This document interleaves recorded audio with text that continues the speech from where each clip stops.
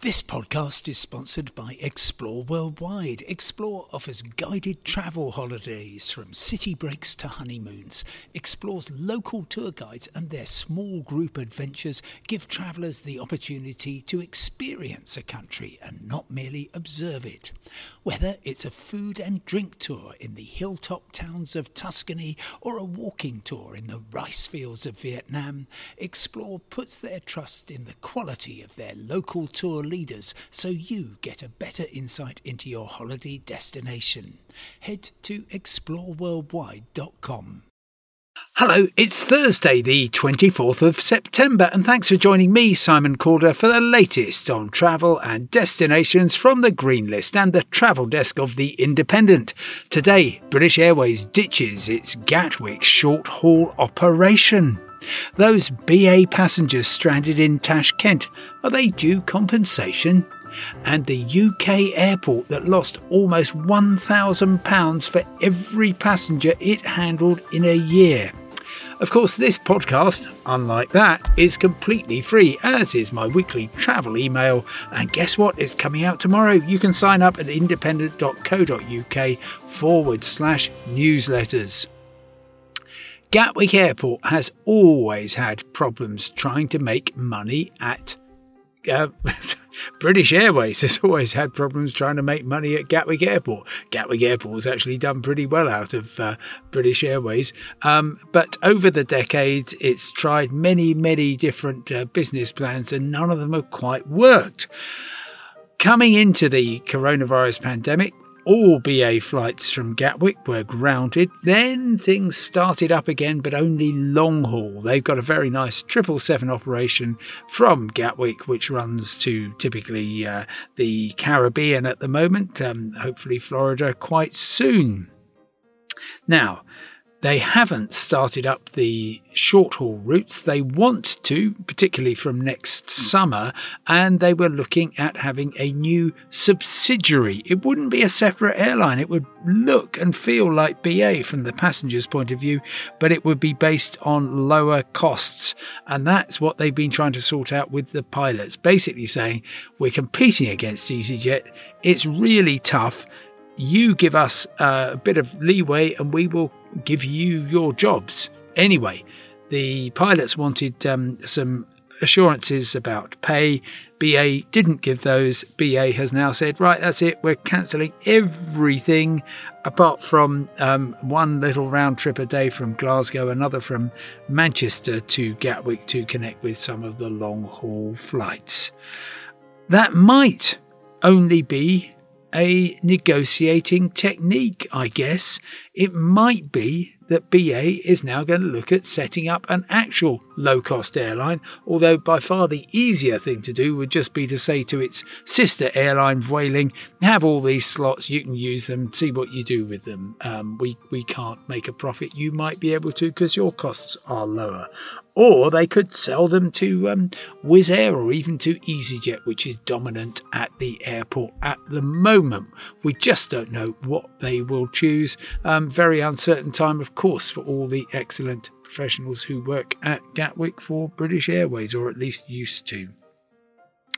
Next, British Airways has not had much luck on its first flight back from Islamabad to Heathrow, coinciding with the opening of the red list, so that Pakistan was no longer on it. Flight BA260, you might recall from yesterday, took off, should have landed at 5:05 a.m. on Wednesday and just missed the red listing, which would have been great for the passengers on board.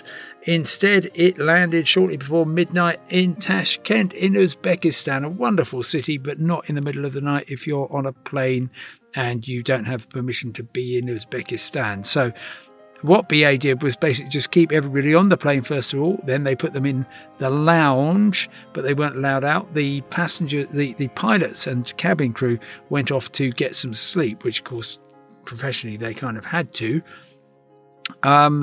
Passengers ended up waiting 28 hours, and then the flight back, they had to send out a replacement plane. Flight back then had to go really quite a long way round to avoid eastern Ukraine and Belarus. And they finally got back just before 9 a.m. this morning, 28 hours late. It was reason for the diversion. It was very, very sad. It was a passenger who fell ill and then sadly subsequently died. But a lot of people are saying, well, we had quite an ordeal. We'd like some compensation. It's tricky. Airlines are obliged to put you up when there is disruption to their schedules. And British Airways clearly didn't. But unfortunately, you can't retrospectively go back to BA and say, you should have put us in a £200 a night hotel. Please give us £200. If they didn't give you a hotel, I'm afraid that's just saved them money and it's no good to you at all. You can then think, right, under air passenger rights rules, I think I'm entitled to compensation. Now, that wouldn't be for the medical diversion. It could be for the technical issue that happened afterwards, which is why the plane didn't just continue to Heathrow a few hours late. Good luck with that. I imagine it would be very robustly defended by British Airways.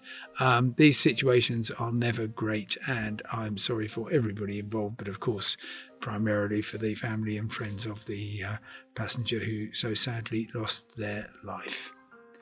Finally, well, airports are interesting because they've got very, very high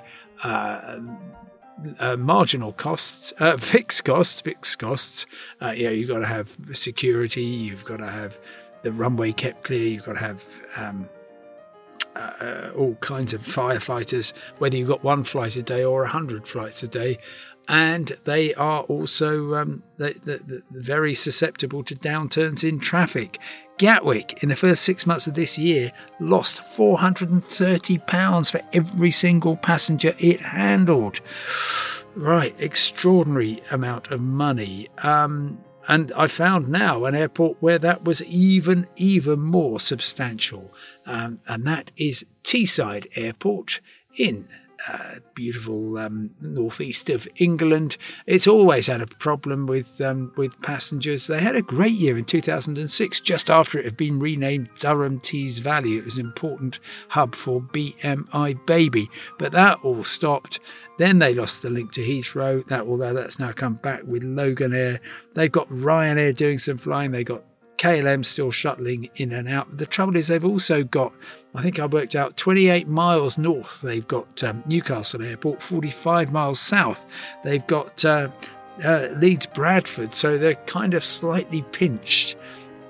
They lost £13.8 million. Another way of looking at that is every single citizen in the Tees Valley Combined Authority. That's 20 quid for each of them. And, well, they think they can now turn it round and they will have 400,000 passengers next year, which would be a 27-fold increase. Let us hope that they are right.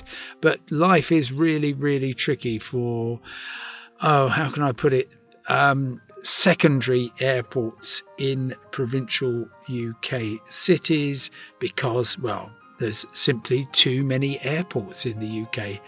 Certainly there's too many airports in Ireland, but too many also in that corner of the UK. I love competition. It normally does great things for travellers, but in this situation, I'm afraid I can't see much of a way out. I can see a way out, which is to stop now. Thank you so much for listening. Remember, you can get all the news you need 24 hours a day at independent.co.uk. Do follow that up with /newsletters to subscribe to my weekly travel email, Simon Calder's Travel Week. Free tomorrow morning, 7 a.m. For now, goodbye, stay safe, and I will look forward to talking to you tomorrow.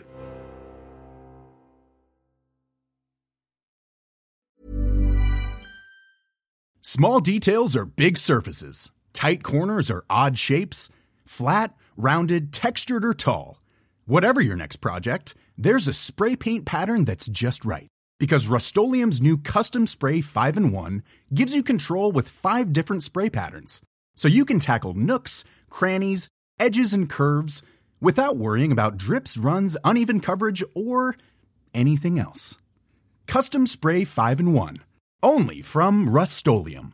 Normally, being a little extra can be a bit much. But when it comes to healthcare, it pays to be extra. And United Healthcare makes it easy with Health Protector Guard fixed indemnity insurance plans. Underwritten by Golden Rule Insurance Company, they supplement your primary plan, helping you manage out-of-pocket costs without the usual requirements and restrictions like deductibles and enrollment periods. So when it comes to covering your medical bills, you can feel good about being a little extra. Visit uh1.com to find the Health Protector Guard plan for you.